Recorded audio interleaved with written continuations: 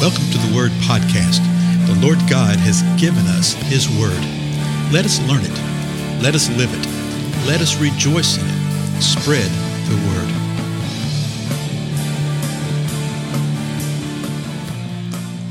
Blessings, everybody. This is Dale. Thank you so much for joining me today on the Word Podcast. In our last episode together, we saw where Paul was telling Timothy, hey, you need to avoid men like these. Avoid men like these. Well, what kind of men was he talking about? Well, there was a long list. Remember, it ended with men that were lovers of pleasure rather than lovers of God. If you haven't heard that, go listen to the last 2 or 3 episodes. I covered it each time, I think. But these men are lovers of pleasure rather than lovers of God, holding to a form of godliness. Okay? They will look like that they are men of faith. They will look religious, for lack of a better term, but they're not. How do we know? Because the next phrase says, although they have denied His power. So they're lovers of pleasure rather than lovers of God, holding to a form of godliness, although they have denied His power. Avoid such men as these. And then Paul continued in verse 6, 2 Timothy 3. For among men such as these, are those who enter into households and captivate weak women, weighed down with sins, led on by various impulses, always learning and never able to come to the knowledge of the truth. And as I said in the last episode, there's a discussion as to, okay, who's it talking about here? Who are the ones that are led on by various impulses? We know that the women are weak. We know they're weighed down with sins just by that phraseology. But the led on by various impulses, is that referring to the men? Well, we know men are. Always learning and never able to come to the knowledge of the truth. That so is representative and so seen in men that act this way, who look religious, and yet they're not. You know, they're not really people of faith. I think it's both. I think it can be applied to both the women and both the men, but because of the overall context here, I think it's the men. Because in verse 8, he says this, just as Jannes and Jambres opposed Moses, so these men also oppose the truth. Men of depraved mind, rejected in regard to the faith. So he's still talking about the men in the total context here. Okay, that's what I'm thinking. The reason I'm thinking is about the men. But this is interesting because he gives an example. He said these men right here are always learning. They're never able to come to the knowledge of the truth. And he says in the same way that Jannes and Jambres, these two guys, opposed Moses, these men also oppose the truth. Well, you know, when you read the various accounts about Moses, you see several places where people were opposing him. But we didn't have the names of who it was often. Sometimes they were named, but other times they weren't. Well, here they're named. Okay? So we have an incident here where the New Testament gives insight into the Old Testament. Paul actually names them. Well, how does Paul know this? Well, likely because of Jewish tradition, okay, that the names passed on through the years. Might have been by revelation of the Lord, but likely because of Jewish tradition. So he says in the same way that these two opposed Moses, these men also oppose the truth. And so they stand in opposition to the truth. And then he describes them again. They're men of depraved mind. Well, that's nice. Okay, what does that mean? The Greek word, boy, it's a long one. Okay, I'm not even sure I can say this. Kaptheiro, okay, one long word right there. And it means this. Are you ready? To destroy entirely. Think about that. To destroy entirely. It means to be corrupted, to perish, to spoil, to lay waste utterly. Their minds are utterly laid to waste. You know, you read these descriptive things in the scripture right here, and the Lord is very bold. He does not pull any punches at all. That's who these men are.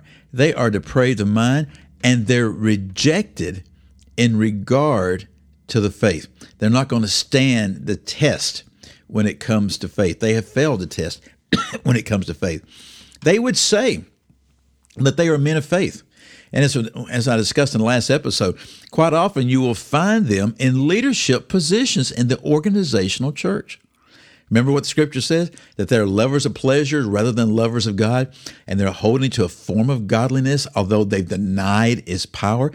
They have this form of godliness, but they have a depraved, destroyed mind, and they're rejected in regard to the faith. Well, why are they rejected in regard to the faith? Because they have rejected the faith. Okay, they rejected the faith. They want to come in the manner of Cain. They want to come before the Lord in the way they want to. Remember Cain and Abel? He came and worshiped God the way he wanted to, and then was upset when God said, no, I'm not going to receive of your offerings. That's not how I told you to do it. Okay? These men are the same way. So they're depraved of mind. They're rejected in regard to the faith. Verse 9, but they will not make further progress, for their folly will be obvious to all, just as Jannes's and Jambres' folly was also known. So he's telling us, these folks are not going to make further progress. Well, further progress in relationship to what? Well, remember the whole context of this. At the beginning of chapter 3, Paul has said, but realize this, that in the last days, difficult times will come, for men will be, and then all these verses, 2, 3, 4, 5, 6, 7, 8, all deal with how these men will be. Now, it's not only in the future. Remember that. Remember he told Timothy that what was he supposed to do?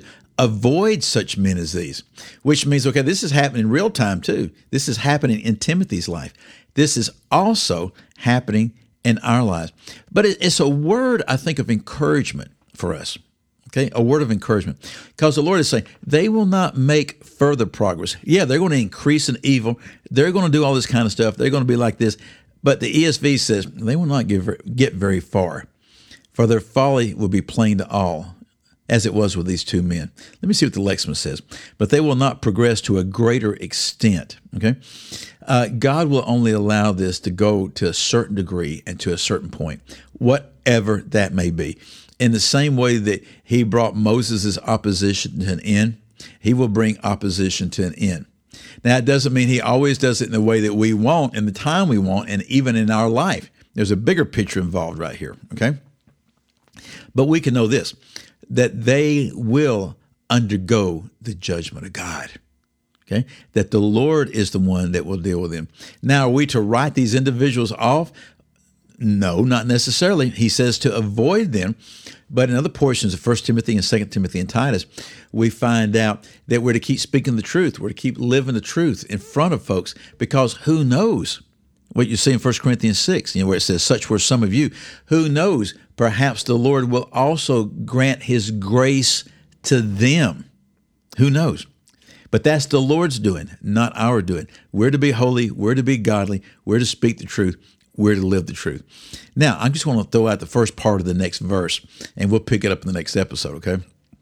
Verse 10, the first part says this, now, you followed my teaching. And it literally means that you have followed my teaching. King James, but thou hast fully known my doctrine. And the Lexham says, you have faithfully followed my teaching.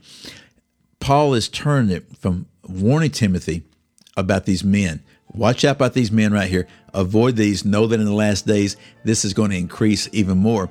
And now he's turning it, and he's giving words of encouragement and exhortation to Timothy as to what he should be doing. He's saying, now, Timothy, I know that you have followed me. And he's going to tell him some things right here. We'll see that in the next episode, okay? Again, I'm Dale. Thank you so much for being with me, and I'll see you then. Goodbye.